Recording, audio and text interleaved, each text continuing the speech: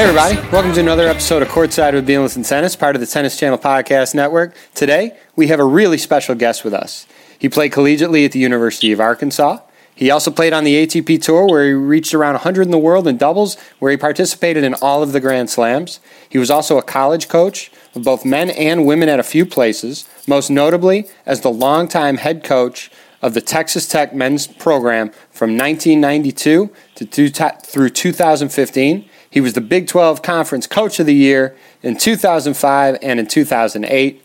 Please welcome to the pod, Tim Siegel. Tim, thanks for doing this. My pleasure. Thanks for having me. So generally, with our guests, we kind of go into their background and their tennis journey, how they first picked up a racket, how they did their junior career, how they played collegiately. In your case, you had quite success on even the Pro Tour. But I know there's even a way more important work that you're currently doing. So the focus of our conversation is what you're currently doing now. And I know a lot of people know your story, but for those that don't, we're going to get into quite a bit of it in this conversation. So to get started, you made a decision to retire in 2015 to spend more time with your family. And very shortly thereafter that decision, an event happened with your son Luke, which changed you and your family's life forever. Can you talk about what happened with Luke? Absolutely. Well, first of all, I loved what I was doing at Texas Tech, a wonderful university. I loved coaching, but after 23 years, I wanted to do something different, and it was really just for me to spend more time with my family. And so I took a job where my children go to school as the middle school and the high school tennis coach. And I had resigned from Texas Tech in 2015, July 8th to be exact. July 28th, 20 days later, I received a phone call while I was giving a lesson at the high school that my son Luke had been in a golf cart accident. I didn't know to the extent how serious the injury was because I was told that he just broke his nose. I arrived at the scene shortly thereafter. The ambulance was taking off. The helicopter was hovering above. And the firemen told me to rush to the hospital. As I arrived at the hospital, there was a lot of chaos in the ER. My son was surrounded by a lot of people. And about 2 minutes after that, I was put into a room with my wife, and we were told some awful news that Luke had fallen off a golf cart.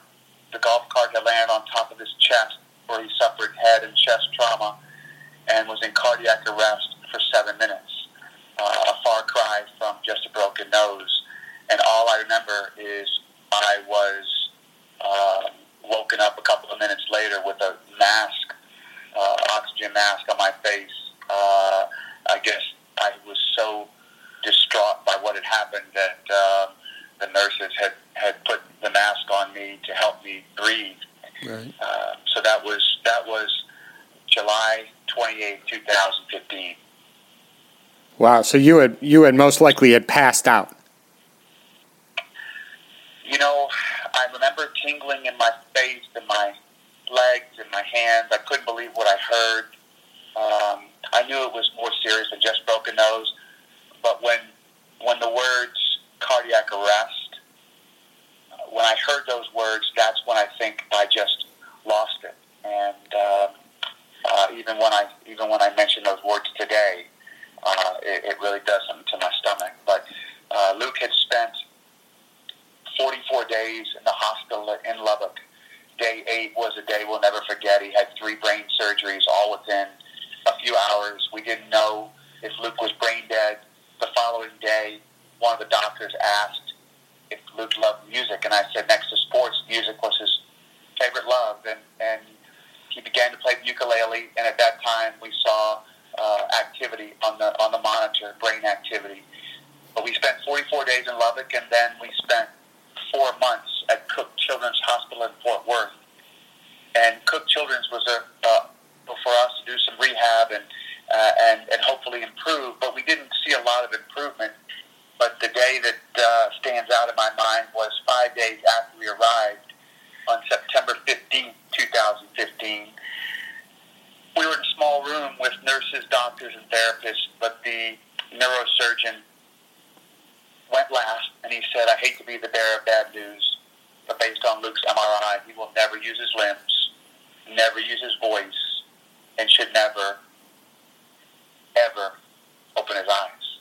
And he's done all three, but wasn't making quite enough progress, so we were sent home on January 6, 2016. So basically it's been now 3 years of therapy, speech, physical therapy, occupational therapy. In between, we've had surgeries, we've had situations that have happened. But Luke is a warrior. He's a fighter. He was an amazing little athlete at age 8 and 9, and I think the work ethic that he had, even as a young child, has propelled him to do things that we were told he would never do.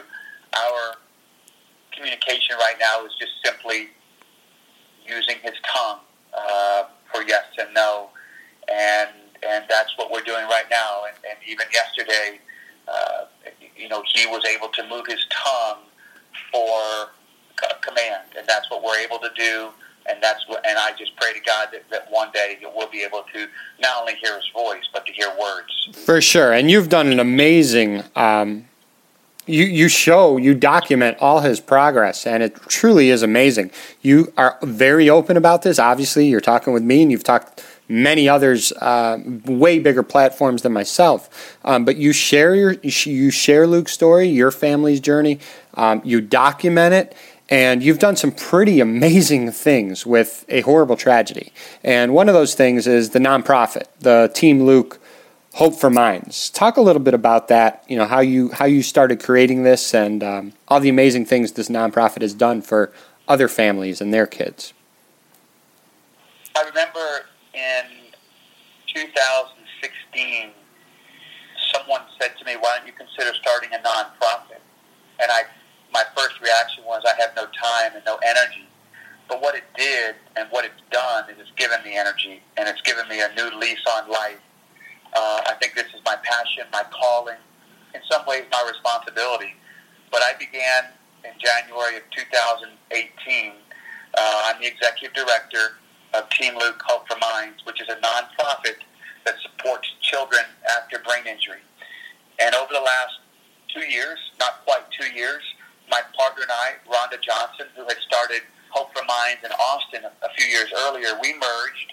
And so our nonprofit now has given out over $350,000 in the last 2 years to families in 19 different states. And what it's done is it's given me hope when I am talking to parents and trying to give them hope that their child can improve.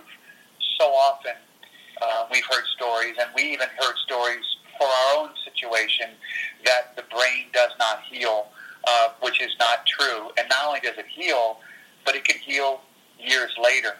And so here we are 4.5 years later, and Luke is improving, and I've seen other children improve. And it's very powerful for me to be able to help other families. And I guess I have in some ways two platforms. One is when I'm able to help families, give them money, give them resources for equipment or for therapies or for lifts for their car, also give them suggestions of what we're going through when it comes to medicines, support groups, counseling, all those things that we're able to provide. But I also do a lot of public speaking to students from middle school up to college, as well as businesses all over. And when I'm able to speak and have children or even teenagers come up to me and tell me that Luke has inspired them, that they're going to pray for Luke, they're going to change the way their attitude is. That's something that I never envisioned. What social media has done is really important, because so many followers that we have that have reached out to me, praying for us, but also sharing their stories. And it's remarkable what Luke has done to inspire and make an impact in others. Oh, so powerful. Like you said, things that you did not even envision when you started this, and then you either it's face-to-face or you receive messages. via several different ways of communication. It's so powerful. And you've had, a number of charity events. And I remember I remember watching Andre Agassi do something for your charity in Arkansas. And there's a number of charity events. Talk a little bit about a few of those that you've been involved in with this. Well, our nonprofit, TeamLukeCultureMinds.org, is our website. And our nonprofit relies on, obviously, raising money in a number of different ways, whether it's corporate partners or small business partners, but also events. We've had some events here in Lubbock where Drew Brees came last year to help us raise over $100,000. Dick Vitale came this May. So every May we have a big event. We also have a run. The Team Luke Culture Minds 5K Fun Run is early May. But my good friend Bobby Bank is the head pro at the Hard Scrabble Tennis Club in Fort Smith. And he has brought in some incredible names over the last few years. Nick Bollettieri started it out, and then Andy Roddick, Andre Agassi, and then this past fall, John Isner and Danielle Collins came. And all of these events in Fort Smith, Arkansas have raised a tremendous amount of money, but also a lot of awareness about brain injuries, because brain injuries happen far more frequently to children than people realize, whether it's from a golf cart accident like my son or an ATV, near-fatal drownings, accidents at home, accidents in the car. We have seen it all and heard it all. And so these events that we also have in Austin, where we have golf tournaments, and we have our pediatric brain injury conference every fall as well. So there's a lot of ways that we're trying to spread awareness and also raise money at the same time. Right. It's truly remarkable, everything that you've done. I want to talk about some of these athletes and the videos that are out there that people have seen. But before we get into that, I want to talk about a book that you pretty recently just finished, and it's called In God's Hands. And Drew Brees, you mentioned Drew previously, that is Luke's hero. From what I understand, and he wrote the foreword to this book.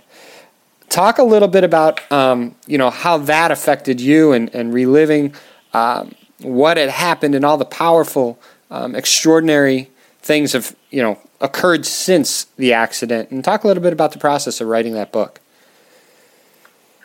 Well, the accident happened on July 28, 2015, and for the next 5 months, I would just jot down day 5, day 15, day 30, and just write some things down just for me.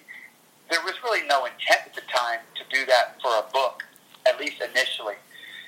And then as things went along, I thought maybe writing a book could not only, help me in some ways, but really help and give hope to other families.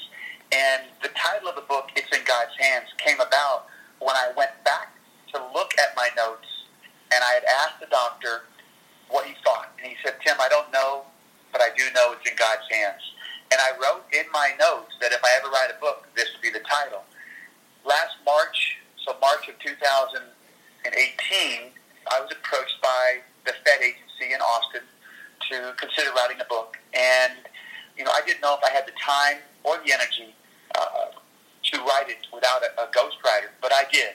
And I started the book in July and finished it in Christmas last year. And it took me 6 months, but I feel like this book has given, a new lease to a lot of people. Families that not just experience brain injuries, but families that are going through anything. Because we know every family goes through something. And so I'm really proud of the fact that I wrote the book. I don't know how well written it is, but I do know it came from the heart. And as you mentioned, Drew Brees is Luke's hero.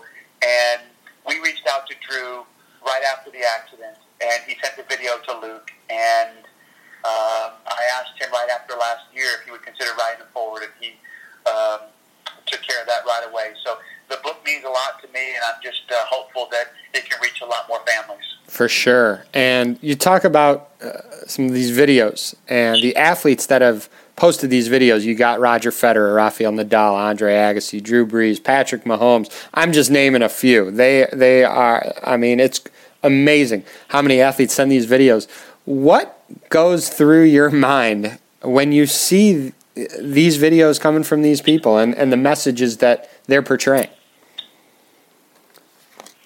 Well, it's beyond touching, and it started with Drew Brees because I'm from New Orleans, so I grew up as a huge Saints fan, and Luke and I had a deal that we would go to a Saints game in the Superdome every year for the rest of our lives, and we made it to 3 of them, and then the accident happened in 15. Well, starting in 2016, Luke and I have been to now 6 games, including a couple of playoff games, and the Saints invite us to practice, get on the field before the game. Demario Davis prayed over Luke, linebacker of the Saints, right before the game this past fall. There's been so many athletes that have meant so much to us. Of course, the Saints are number one. Patrick Mahomes used to be the quarterback at Texas Tech, where I was the coach, so he's done a lot for us. He wore cleats with Luke's name on them both this season and last. Elvis Andrews is Luke's favorite baseball player. He has sent videos. We have visited him in the clubhouse. He has visited Luke in the hospital. And a lot of athletes outside of the world of tennis. But the tennis players have meant so much to us as well. I'm good friends with John Isner, and John and I keep in touch regularly. I'll send him videos of Luke, and of course he came to do the event last fall.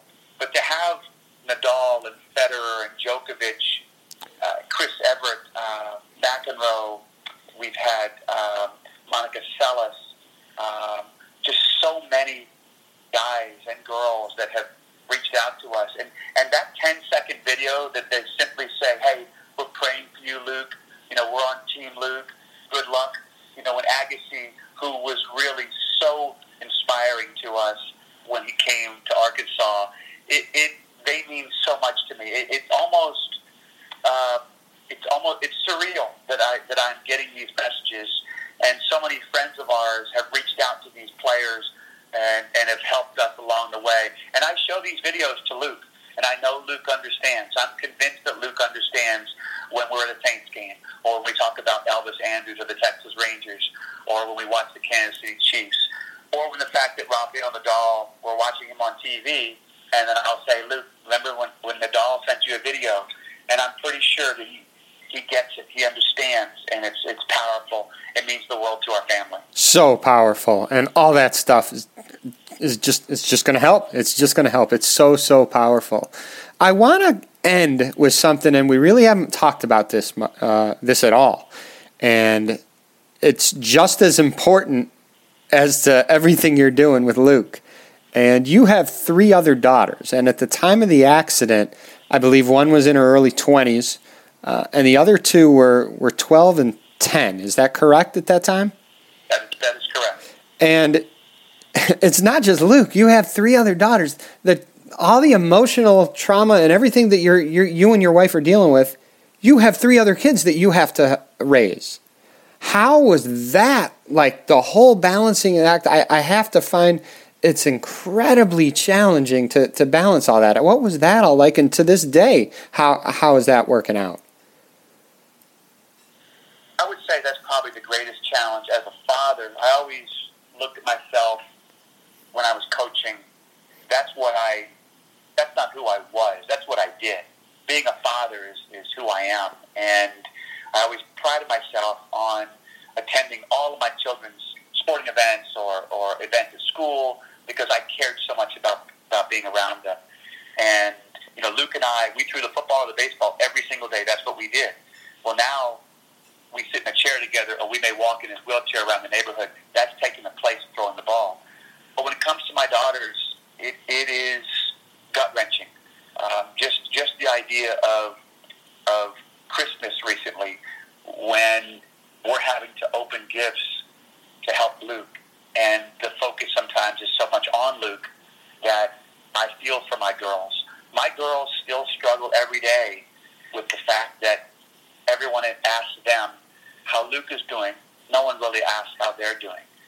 They come home and they see Luke in the wheelchair and they talk to him, but there's nothing in return. And so it's difficult. My daughters now are 27, 16, and 14, and I know that in the last 4 years I've spent a lot less time with them. And the whole idea of resigning at Texas Tech was to spend more time. And I know how challenging that is, especially especially for teenage girls who need their father around. But I'm Luke's primary caregiver, and the fact that I'm not around all the time. We travel to Fort Worth to do therapy quite a lot, and it's difficult. I think about it a lot. I wake up to turn Luke every night, a couple of times a night, and I think about my girls a lot, and they have been through a lot. But one thing that it's done is it's given them more compassion, more patience, more understanding. They're more sensitive to others. And so if there is a silver lining, it's that. But I do know that not only do I have 3 daughters, but I also have 3 grandsons. And to juggle it all is challenging. But the one person that I feel that I need to do a better job with every single day, and that's my wife. She's the rock of our family. She is a nurse practitioner. She's so incredibly strong, does so much for our family. And what gets lost in this a lot of times is that we are no longer the same because we are spread thin. And we do the best we can with each other, but it's definitely not the same for sure. And I understand when I read stories about families that are broken up because of situations like this, that will never happen to us, but our marriage is certainly not the same. But I do every day. I try my best to spend as much time with my girls while I'm trying to give Luke all the attention that he needs, because I really want to be with Luke 24 hours a day. Tim, I know this is obviously, it goes without saying, incredibly delicate subject, delicate conversation to talk about, and I just want to thank you for being as open as you have been, not only with me, but with all the interviews that you've done over the past several years, and all documenting Luke's progress.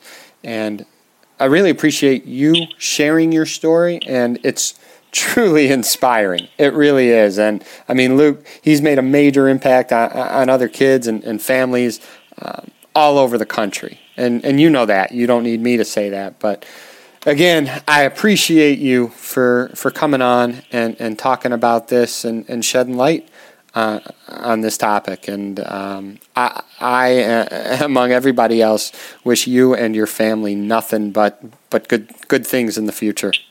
100%. Well, listen, I thank you very much, and it's my goal to give hope to others, to realize that everyone can make an impact on other lives, and that Luke has inspired so many, and also so many have inspired Luke. But I really appreciate you giving me the time, and all the best to you. Take care. Thank you, Tim. Talk to you later. Bye. So there you have it. That was a conversation with Tim Siegel, so powerful about his son's story and what Tim is continuing to do and document Luke's progress. And I hope you guys enjoyed that conversation. Hope it was a little bit eye-opening as well. Again, you can hear all these podcasts, all these episodes, Courtside with Beilenson Tennis on iTunes, Google Play, Stitcher, and Spotify. And stay tuned for another guest soon. Thanks.